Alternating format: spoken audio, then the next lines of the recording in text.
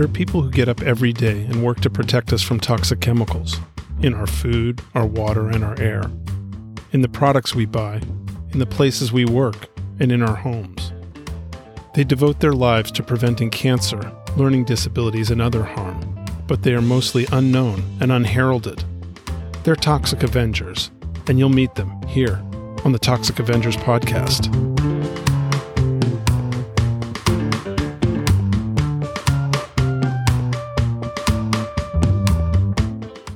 Welcome to episode 9 of the Toxic Avengers podcast. Thanks for joining. In this episode, we have part 1 of my interview with Dr. Mark Mitchell, founder of the Connecticut Coalition for Environmental Justice. A medical doctor with a master's in public health, he is a longtime toxics and public health advocate.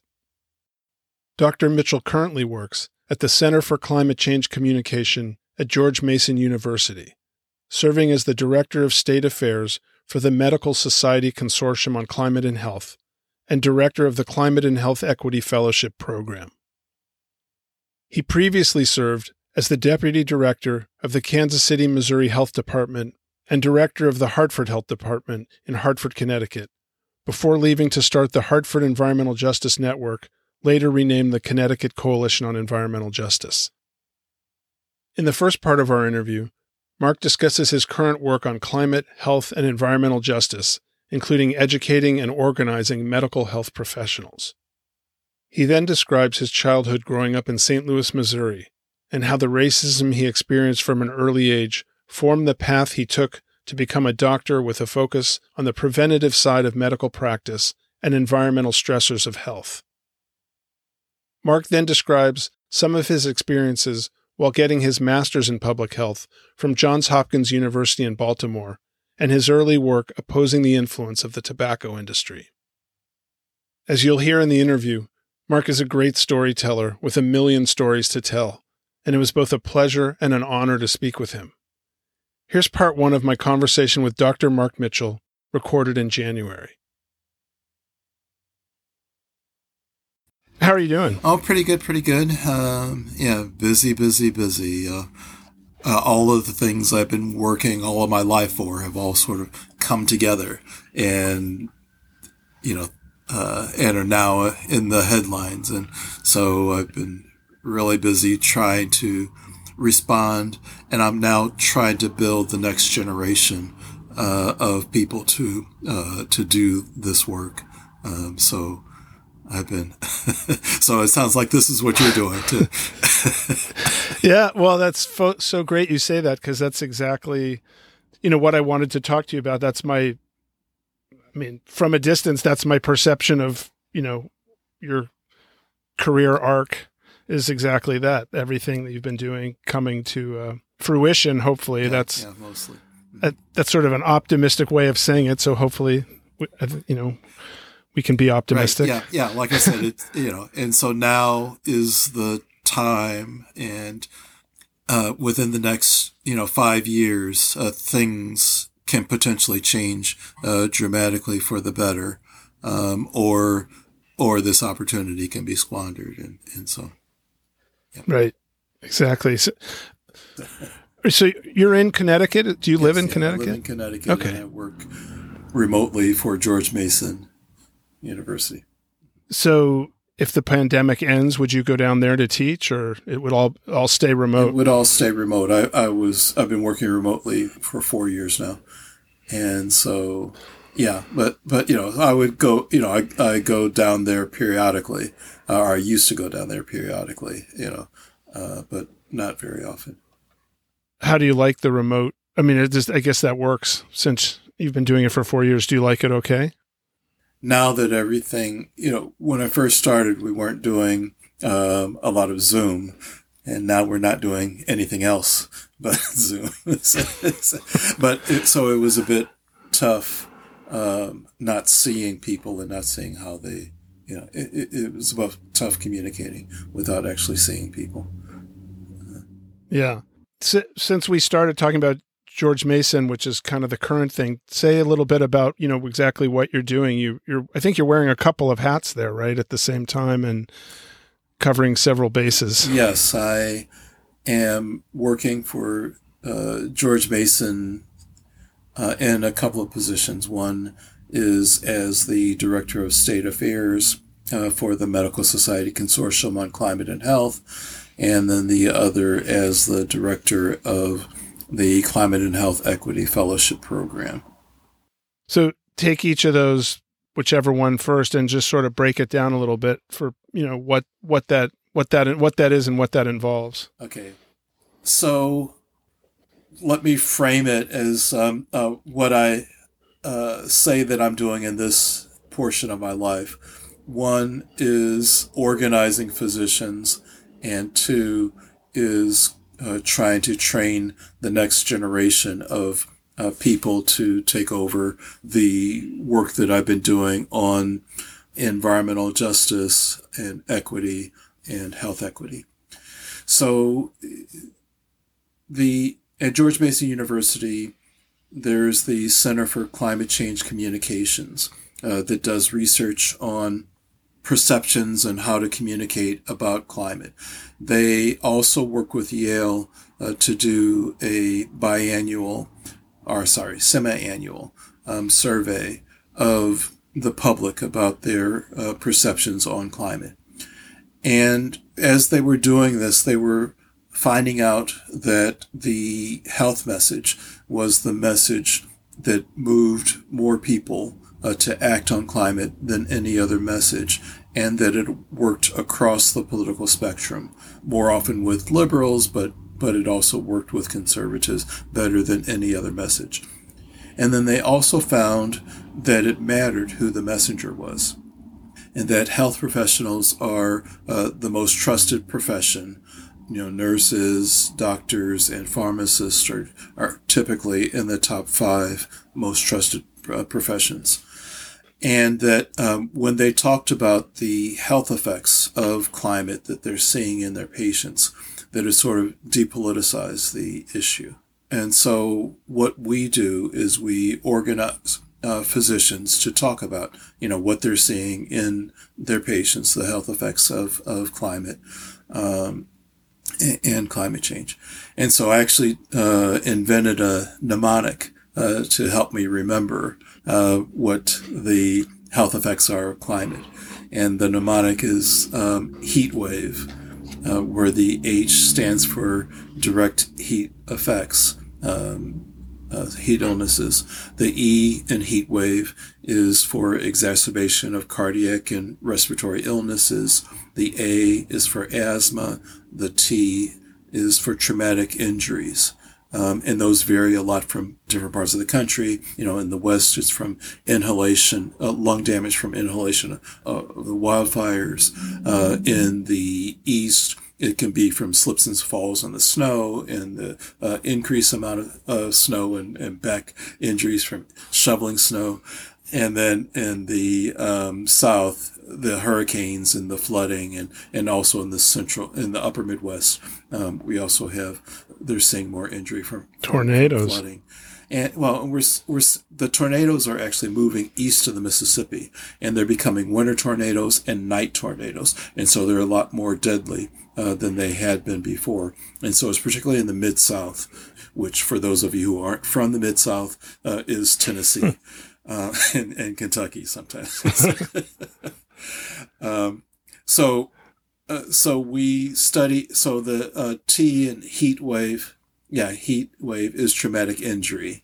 And then the W in the heat wave is for water and foodborne illness. The second A is for allergies, increased allergy season, increased potency of allergens. And the V is for vector-borne diseases, and the E is for emotional and mental health effects. And so there are other health effects, but those are the major ones that we see across the country. How long did that take to kind of move those letters around? You must be an incredible Scrabble player. No, I don't play Scrabble. No time. Right, no time to do that. It didn't take that long. But then I started changing it to, so I now a poster about the health effects of climate, and then I've now focused, more on health equity. So I have another one on how climate affects low-income people and people of color disproportionately in that same one-page heat wave poster. What are some of those? Whether it's a mnemonic or not, I mean, that's a very important, obviously, part of the whole thing, the equity impact. So talk about that a little bit. Right. So that's what I focus on. I focus on the equity impacts. Who is most likely to be affected by heat, as climate changes, those without air conditioning, elderly, urban shut-ins, more likely to be a person of color. Who tell me about asthma. In Connecticut, where I live, 2/3 of the air pollution is from transportation. And in my neighborhood, I live in Hartford, and in my neighborhood, about half of the households don't have automobiles. Yet we have some of the highest automobile-related air pollution because we have businesses and industry, and people drive and live across the street from a large parking garage, and there's a bus traffic and truck traffic, diesel truck traffic. So I am exposed to a lot of pollution, and I do believe that I'm having health effects because of that. I'm the first person in my family to have asthma. Got it when I was in my 40s. And I'm the first person in my family to have coronary artery disease. I started getting angina. I was after I stopped my environmental justice, I decided that I was going to try to become healthier, and lost 30 pounds and started an exercise routine. And then one day I was walking past the hospital, and then all of a sudden I feel a chest tightness pulling in on me. And I said, I wonder if that's what I think it is.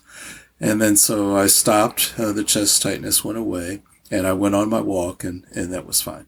Then the next day, I went on a walk again, and in exactly the same location in front of the hospital, I started feeling chest tightness again.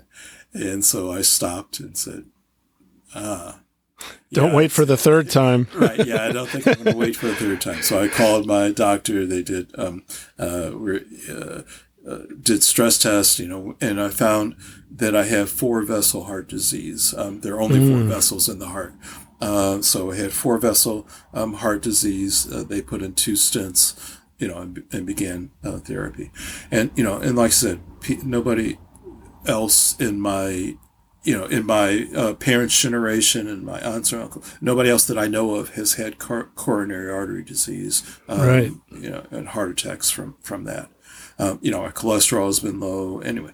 So I believe that it has to do with the air pollution, because that's what it shows. It shows that air pollution, ozone particularly, and particulates increase the heart disease as well as respiratory disease and asthma. Right. And so that's. And you've been in Hartford a pretty long time. We'll talk about that, but it's been like 30 years now. Is that right? Yeah, 30 years. No, is that right? It was, anyway, 25, at least 25 years. Yeah. Well, I'm sorry to hear that about your health. About Hartford, living in Hartford? No. Yes, my condolences. No, not at all. Yeah, actually, when I moved here, people said, you're not going to like it here, but it'll grow on you. And so that's what. It's kind of an odd welcome. It's sort of a welcome. Yeah, welcome. Yeah. Okay, so are those posters online by any chance? Yes, they're on our website, the Medical Society Consortium on Climate and Health. You can look it up. It's Docs for Climate, FOR Climate. Docs for Climate. And so, you can look that up and find the posters. And, you can find a lot of really good information on climate and health equity. Part of the things that I did there is, we launched an equity section of our website. So if people are interested in how they can become anti-racist, what kinds of things they can do, how they can recognize white supremacy and how they can recognize systemic racism and what they can do about it. There are a bunch of resources on there, books and videos and other things. So that's combined with the climate equity justice issues. It's sort of right. You're providing core information on both sides of that. Yes. Climate and health and equity. Those three things combined is what we focus on. So the Medical Society Consortium is made up of 39 medical societies, physicians organizations, national and state, and some state. But, the American Medical Association, the National Medical Association, the, American Congress of Obstetrics and Gynecology, the American Academy of Pediatrics. So it's representing about 2/3 of all physicians in the United States. And then in addition to that, we have affiliates, which are organizations that are public health organizations or of other health professionals, like, nursing organizations, PA organizations, etc. And so we've got about 60 of those, and representing, millions of healthcare workers.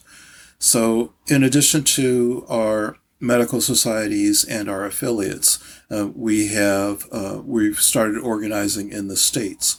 And so I'm the director of state affairs for the Medical Society. And so what we do is we've been launching 2 or 3 new states every year of health professionals, not just physicians, but all health professionals, to use their voice, to teach them how to use their voice about climate and health, how to influence policy on climate and health on a state, local, and federal level.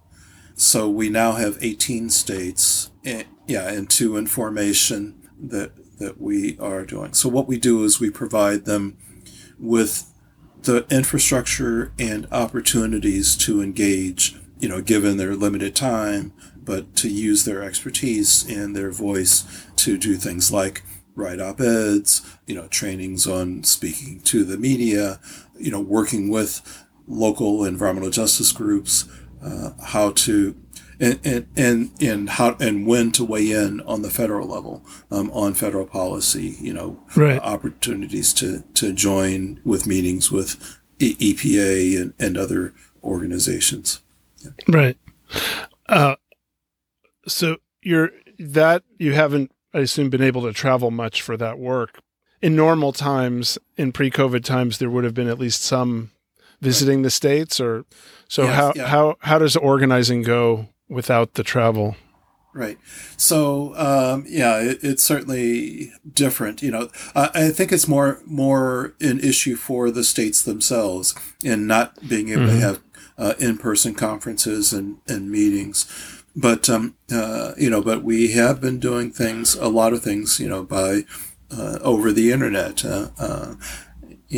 We have been providing materials, briefing materials, policy materials, and ideas on how to launch a state organization. We just launched in New Hampshire, for example, and then again, we're training them on how to engage with environmental justice. So they have identified an NAACP in Manchester, New Hampshire.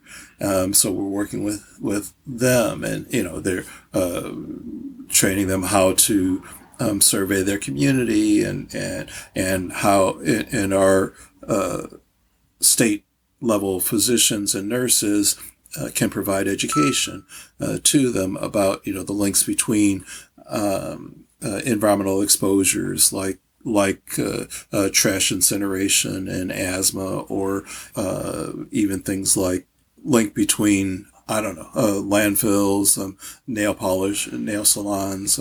One time I remember we met with a community group here in Hartford, and they said, well, this is a planning meeting. We need to plan economic development, So what would you say is a growing industry that you can build on here?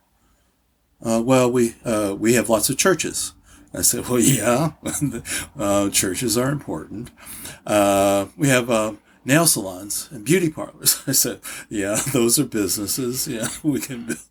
Anyway, it was very interesting, the things that they came up with, and as they're growing industries and telling, what they think about as the growing industries and the exposures that they get from those types of facilities. Definitely from the nail salons. Right. Yes. Yeah. I mean, it sounds like doctors generally are. They're very interested. So we started the Medical Society Consortium on Climate and Health. I was at an American Public Health Association meeting, and I met a physician, Dr. Mona Sarfati, and she wanted to investigate, do some research to find out whether climate, which was predicted to affect health, was already affecting health. This was in 2014. Mm-hmm. So she asked me to work with the National Medical Association, and, she asked whether we would be willing to do a survey. So we did. We conducted the first national survey of a physicians' organization on whether we were seeing the health effects of climate. And so the results were that 88% of our docs were already seeing patients who they thought were affected by climate change, and whose health they thought was affected by climate change. And they also said that they were very interested, that they thought that it was part of medical practice, that they wanted to educate. They felt that it was their duty to educate their patients, but also the public about the health effects of climate change, but that they didn't have enough information, that they needed more education themselves on this before they could speak to that. And they also said that they thought that it was important that they educate policymakers, that in order to improve the health of their patients, that they should try to change policies, to reduce greenhouse gases and to build resilience against the climate changes that they're seeing, by both adaptation, preparation, planning, but also, they're seeing even more direct health effects. So that's why we launched the Medical Society Consortium on climate and health in 2016 to address these issues. That's really interesting. And there's so much to talk about, but one other question about this. How are the doctors responding to the equity part of the message? Does that resonate, or is that a little harder? No, it actually does. I've been very pleased we decided that each of our states, we were going to require that in order to be a state affiliate, that they would need to incorporate equity. And they are thrilled at it. They keep trying, they keep asking for more and more. And so we keep providing them with more about, which policies are more equitable, and again, how health professionals can work with environmental justice and other grassroots organizations. They're like I said, they're very, very interested in what, because they see the disparities, the health disparities, and the right. health disparities are magnified by climate change. And so they understand that, and they see as an obligation that they do that. And so, most of our states, honestly, are conservative states or or we have swing states, Mm-hmm. But even there, they're very interested in how they can work with to address equity, health equity, at the same time that they're addressing climate change. That sounds like a very important and effective approach, and very, very much needed. Yeah, I'm so, like I said, I'm so thrilled, that when I first started in environmental justice, there was very little focus on this, and the reason I went into medicine was to address racism and systemic racism and health disparities. I was going to say, you bring so much to that particular position of state director because as we'll talk about, you've worked in state health departments or city health departments, but within a state and city structure, and you've got a public health background, a medical background, and the public health background. So the kind of the survey pieces and things like that.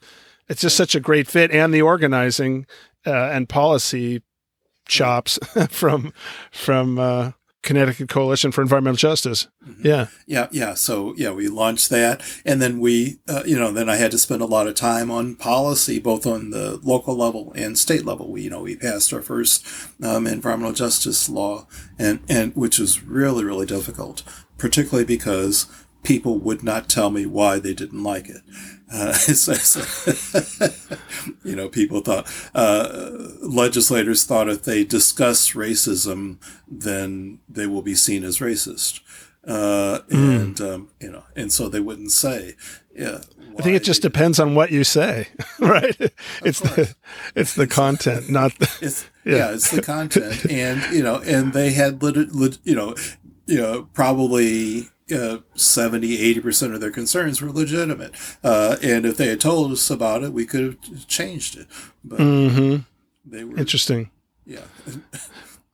Okay, so before we talk about that, let's go back just to the beginning. Where were you born, Mark? So actually, I was born in St. Louis. I grew up in a when I grew up, when I was 7 years old, in second grade, we moved from a racially mixed neighborhood to an all-white neighborhood in the suburbs next to Ferguson, Missouri. We were the only black family within 5 miles of where we lived. And like when we moved in, they were building houses, and my parents selected. There's a long story, but they selected a house where nobody had bought on either side. And it turned out that the builder who was building about 500 homes sent letters to all of the other people who bought and told them that there was a black family moving in and that they could have their money back if they wanted. Right. Whoa.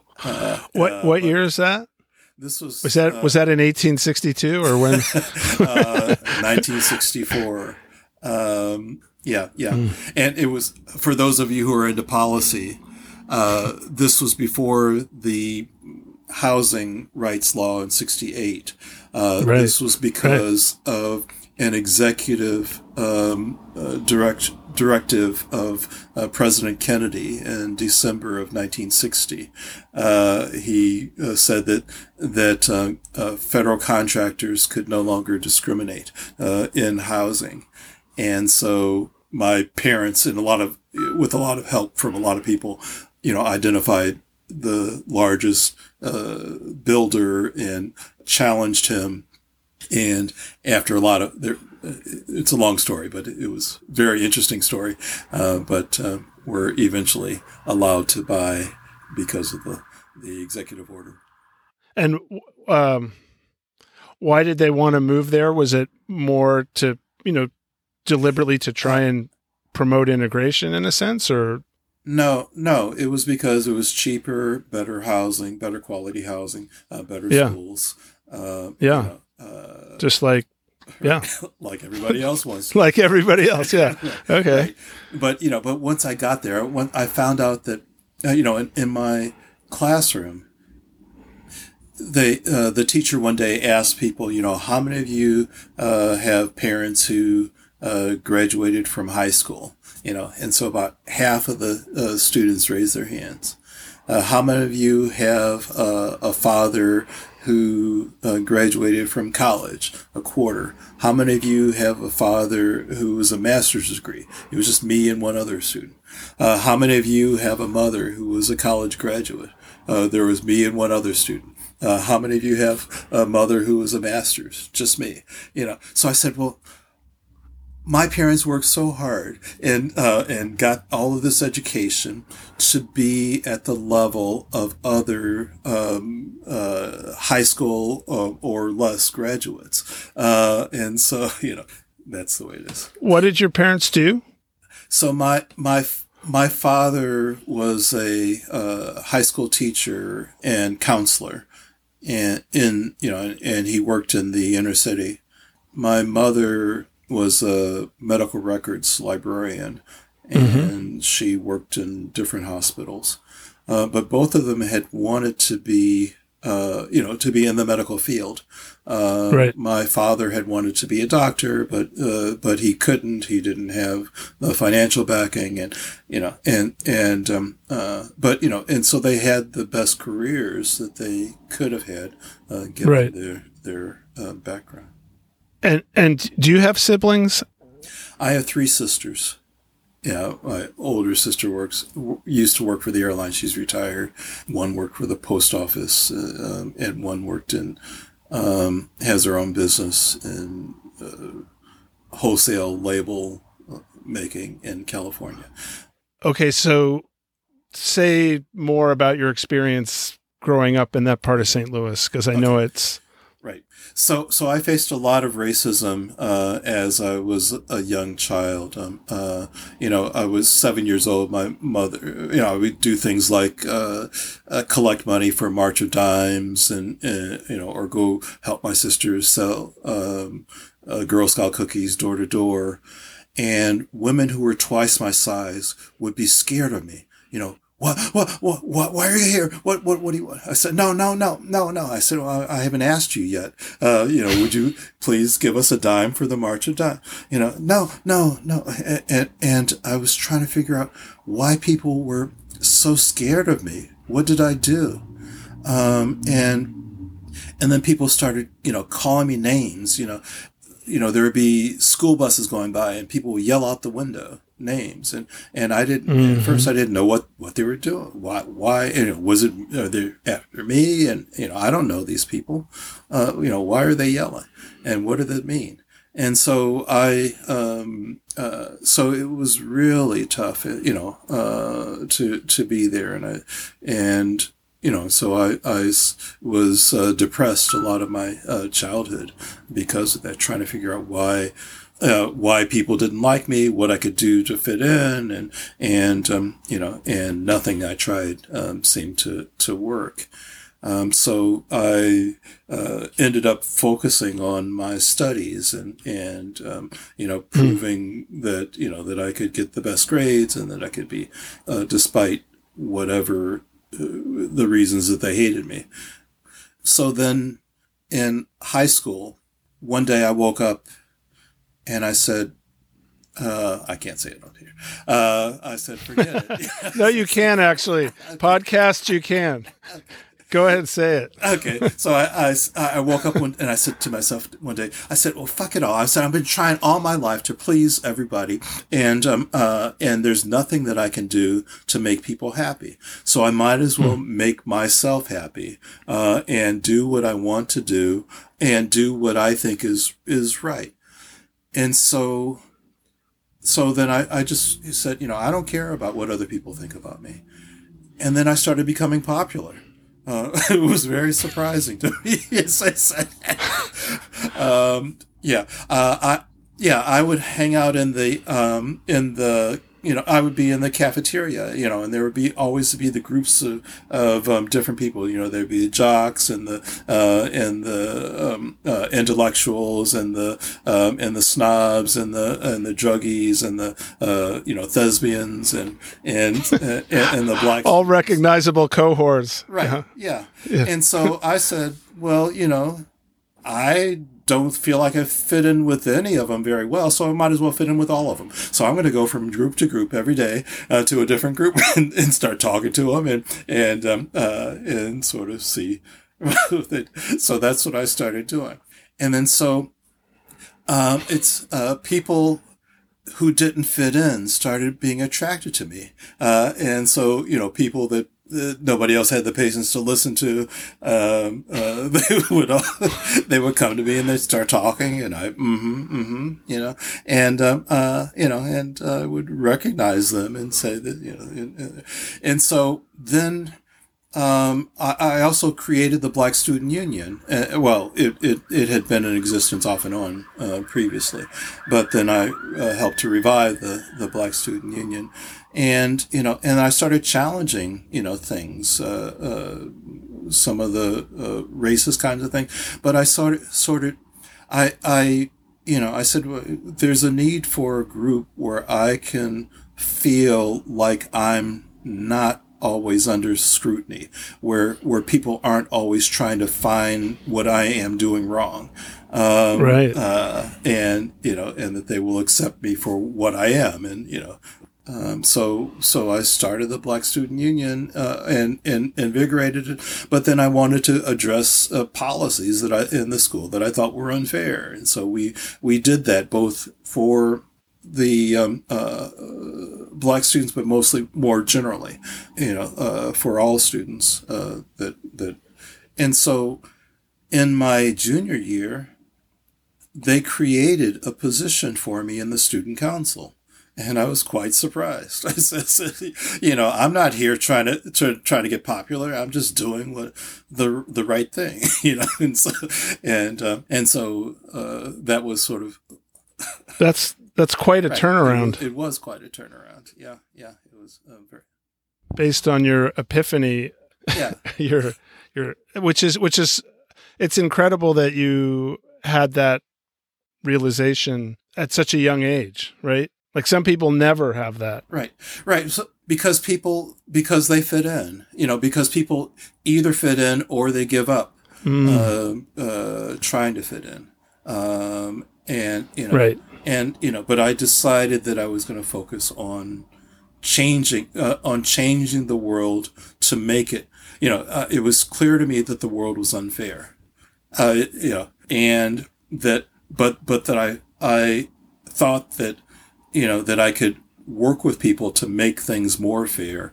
And I had, started having success at doing that and started getting popular because I was doing that, because I was challenging the unfairness of it all. So that's the early 70s. That's around 74 or 75. You're very good at math. Don't tell people. Yes. Don't tell anybody. That's the limits of my math, I'm afraid. Yeah.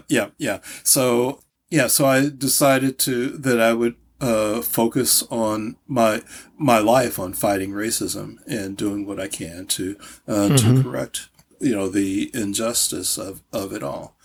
But I had, from the age of 5, I had decided that I wanted, a challenge and to again, as I grew older, to sort of prove myself that I was just as good as everybody else who didn't like me. So I decided that I was going to become a doctor at the age of 5 or 6. You're precocious, Mark. Yeah.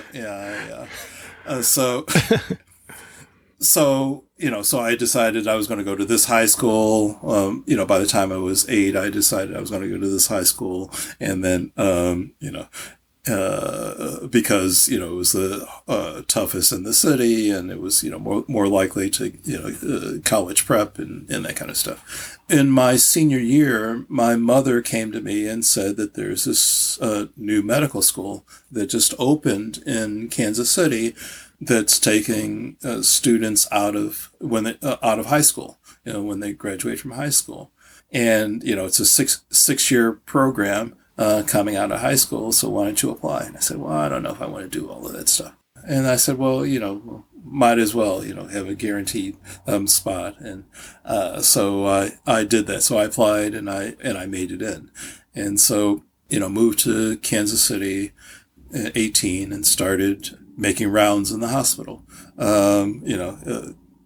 They had like one class a week, like 2 hours a week, where you would be matched with a docent where you'd be observing, you wouldn't be treating people, but you'd be observing and discussing medical issues, while you're still taking chemistry 101 and yeah.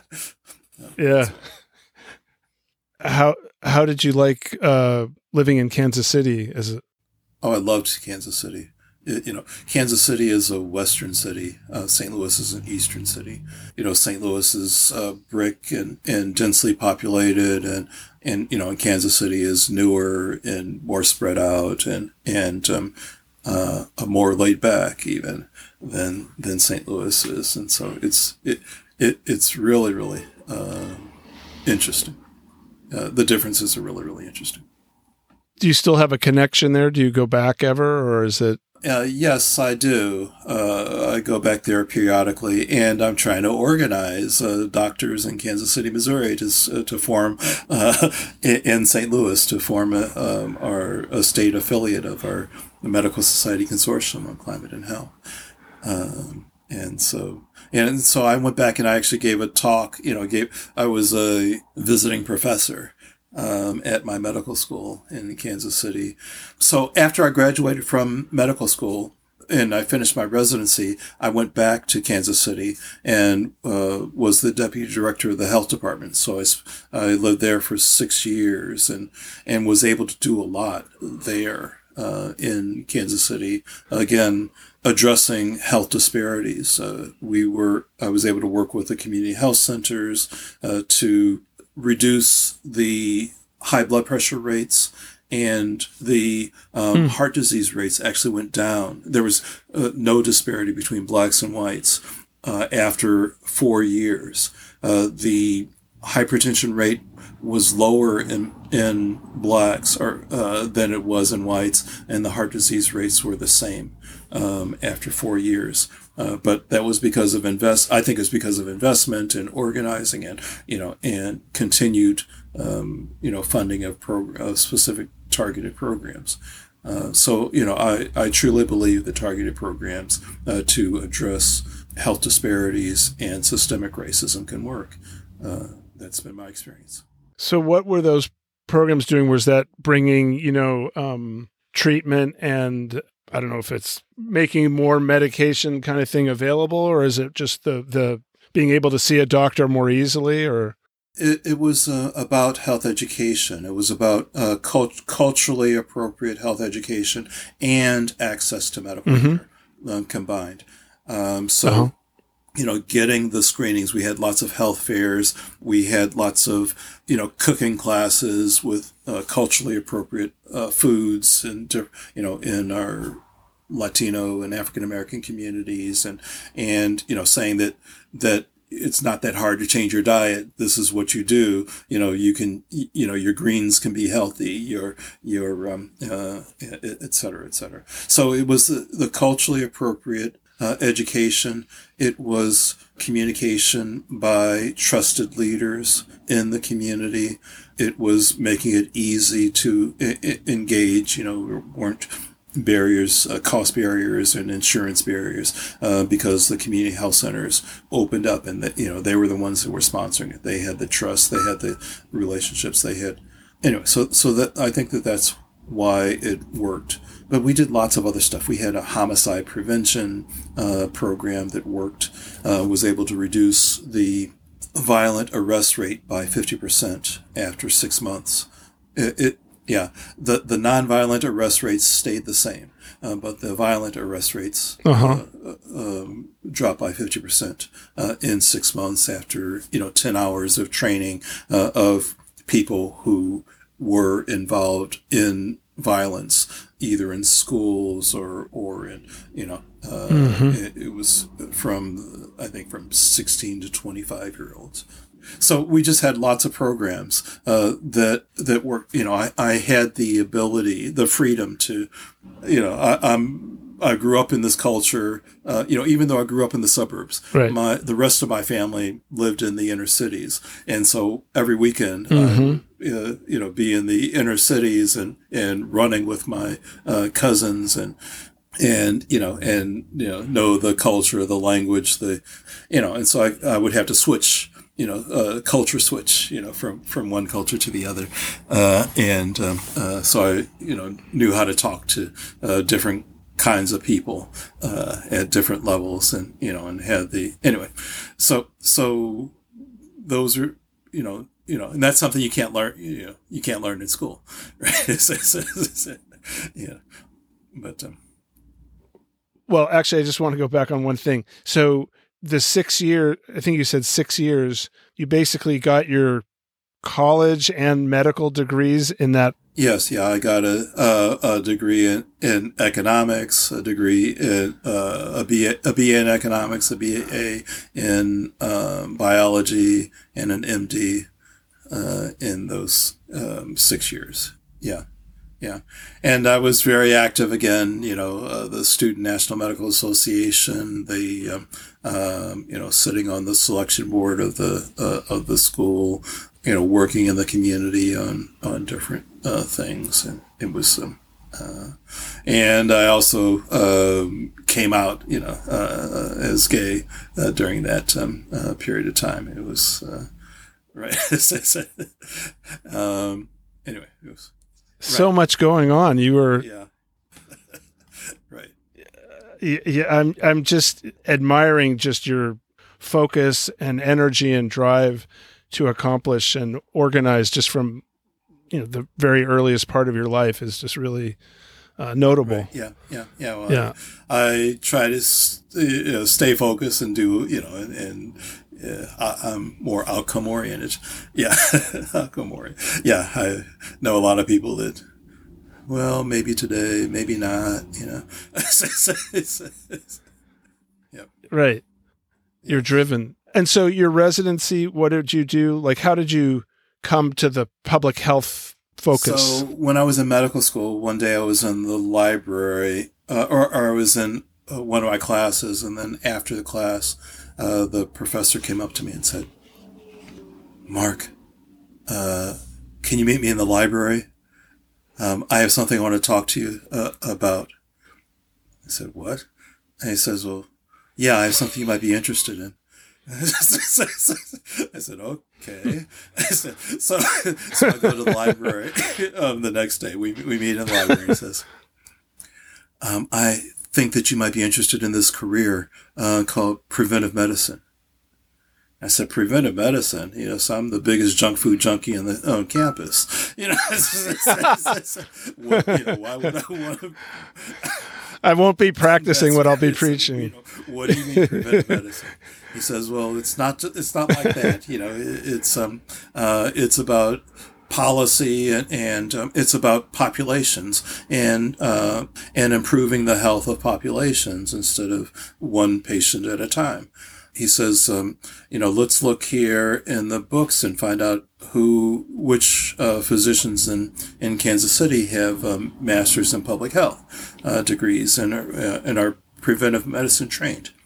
So, Kansas City is 1.5, 2 million people, and there were only 5 preventive medicine trained physicians. There are probably, 1,000 physicians to 2,000 physicians, and there were only five that were preventive medicine trained, and the nearest training programs were 1,000 miles away.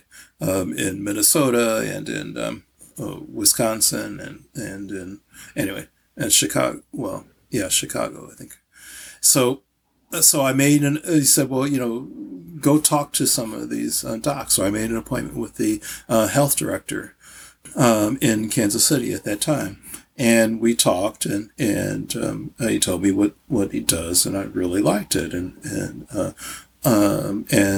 talked about policy, and I said, yeah, that's what I like, and so I went. You do a clinical year internship. So I did my internship in Denver in a family practice program. Then I applied for the residency program at Johns Hopkins, which was a 1-year master's in public health and then 1 year of practice. So I went for an interview at Johns Hopkins, and they were trying to convince me, how important it was that I go there, and they didn't pay. So I had to get a job to support myself, moonlighting. And so I did that in the prisons. I worked in the prisons in Baltimore. And then while I was getting my master's in public health, and then, so while I was there at the interview, the secretary for the residency director who was interviewing me came in and said, Jonas Salk is on the phone. And so he said, well, tell him that I'm with interviewing a resident, and that I will get back with him when I can. And then he turns to me and says, oh, those Nobel laureates, they're all the same. They just think that they can interrupt anything and that you're going to take the call. And so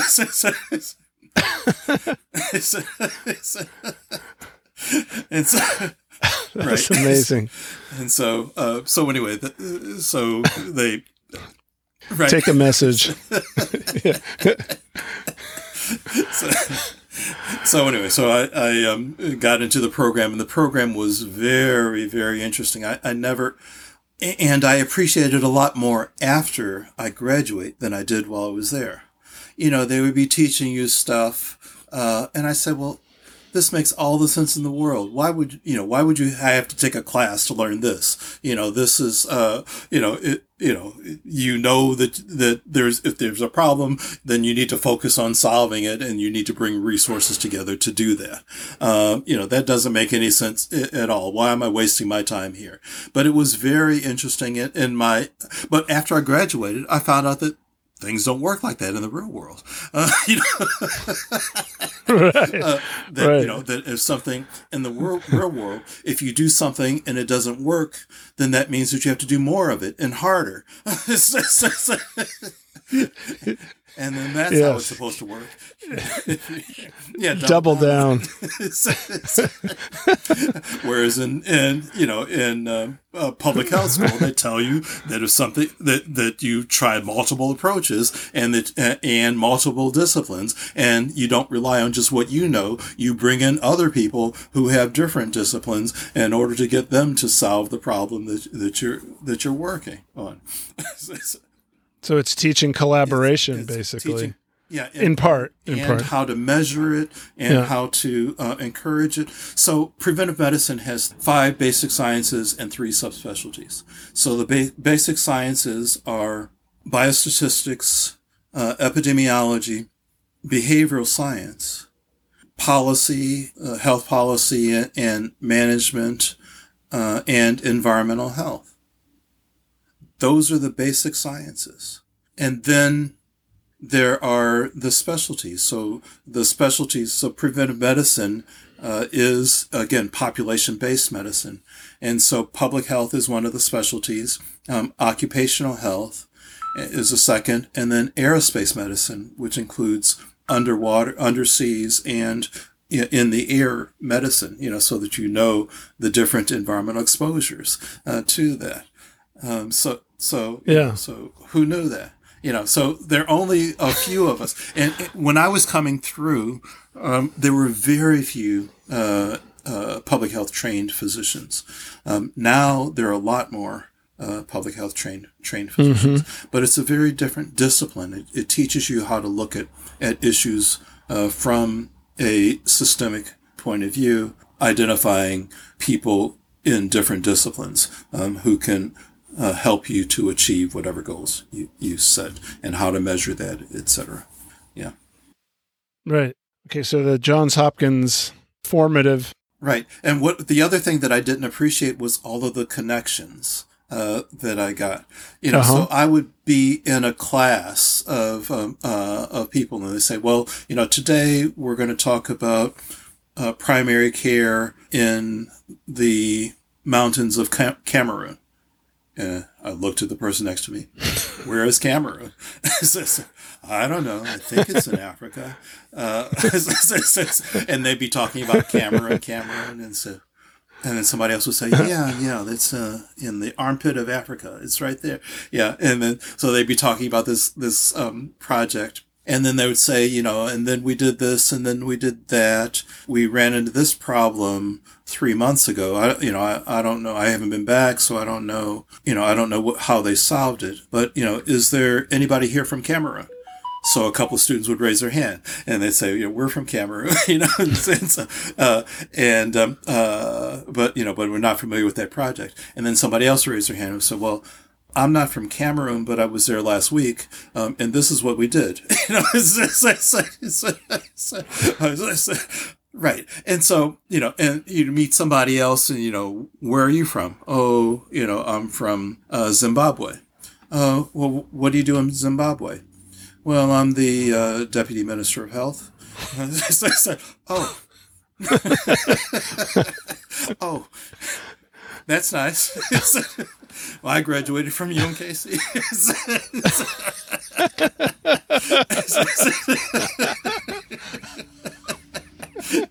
And so, so we talk and we get to know each other, and they were wonderful people. And then, once you got to be friends with them, they'd say, well, the Prime Minister of Zimbabwe is visiting D.C., and, we're going to have a little party for him up here in Baltimore. Do you want to come? I said, yeah, of course. I said, right. Yeah. Anyway, so there, it was such an experience, and, and all of the people who were involved there are the movers and shakers, of that.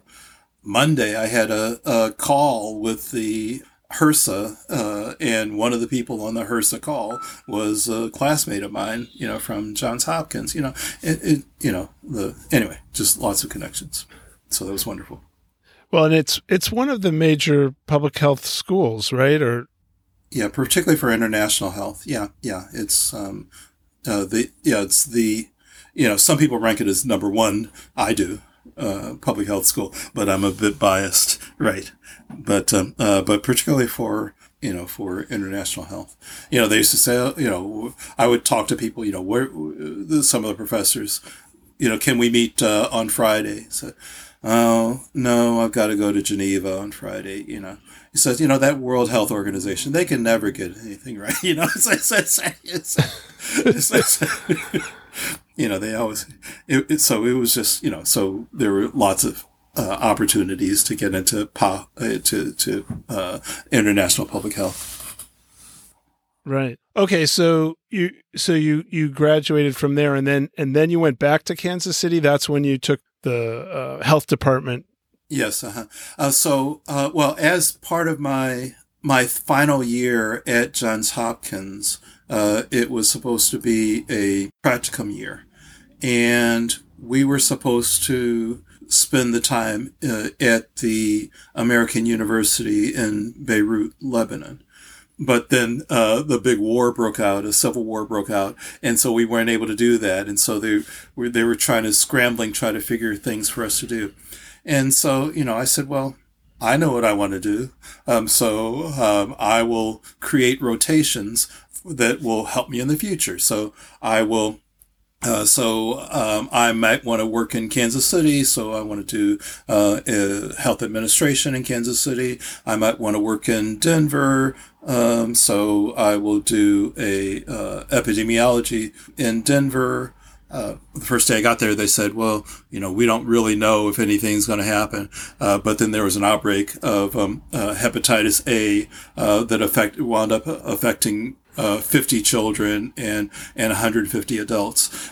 And I was in charge of that. And I was the one who put in front of the cameras and quoted in the newspaper about that outbreak.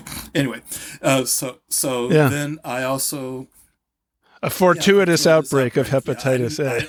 I didn't cause it. Sounds pretty suspicious. And then I also since I had been working in prison, I had spent. No, before that, I went to HHS. I was trying to decide. So I spent some time with the... That's Health and Human Services, just for people who don't know the acronym. But you keep going. About the hippy-dippy HHS. So it's the Health Promotion... good. And Disease Prevention Office of Health and Human Services.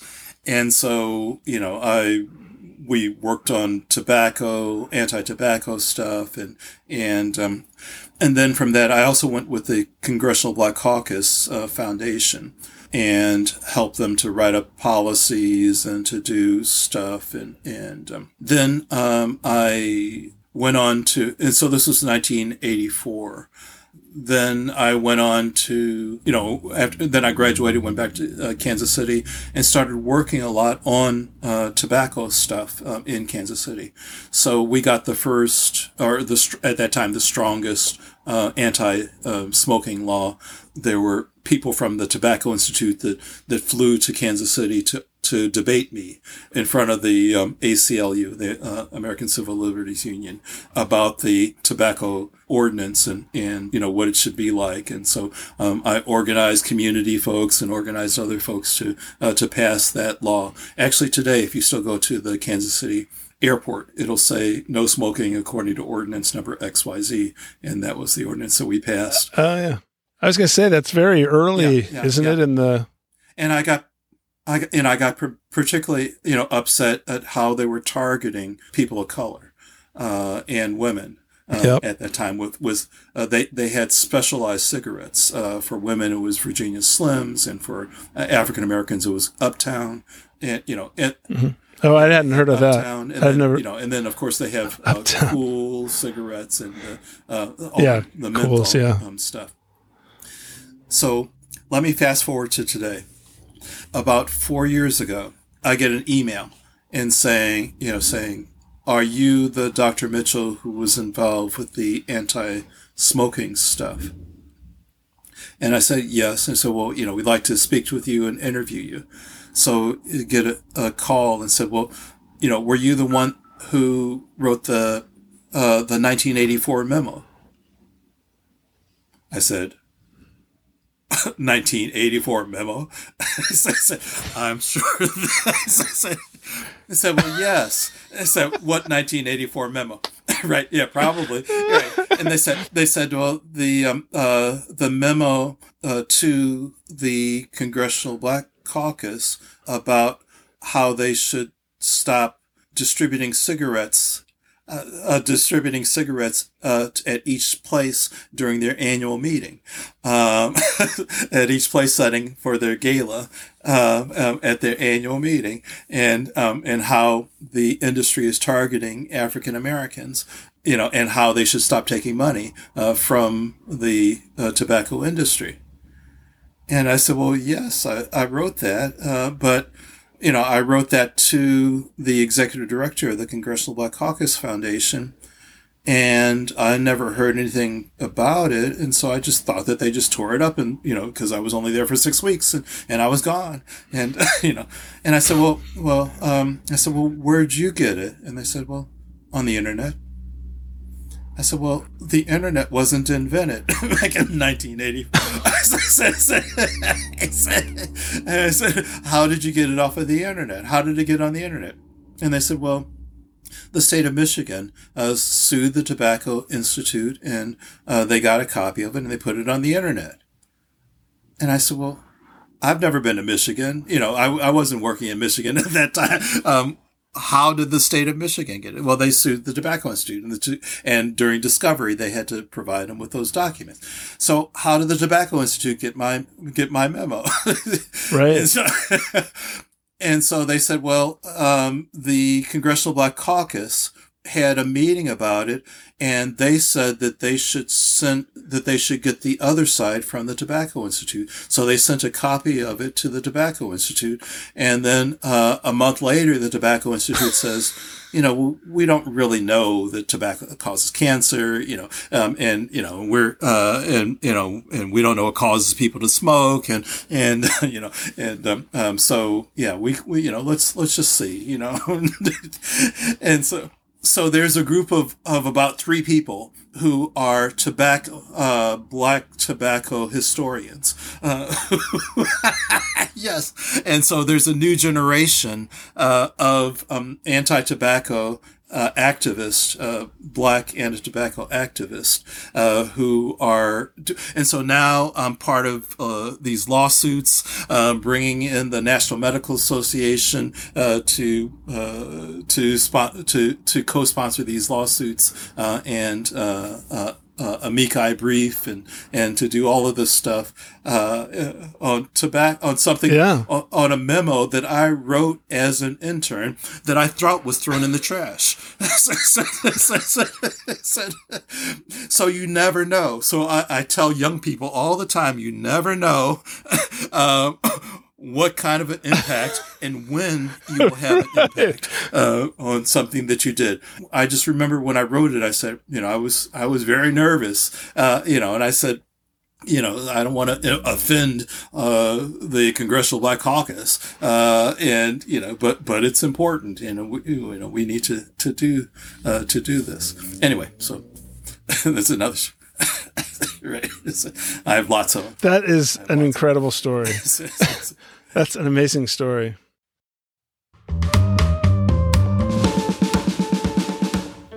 The Toxic Avengers podcast is produced by me, Daniel Rosenberg. You can visit our website at toxicavengerspodcast.com and follow us on Twitter at ToxicAvengerPod. If you like the show, please tell your friends and leave a review on iTunes, Spotify, or wherever else you're listening. Send your feedback and guest requests to toxicavengerspodcast@gmail.com. Thanks for listening, and stay tuned for the next episode of the Toxic Avengers podcast.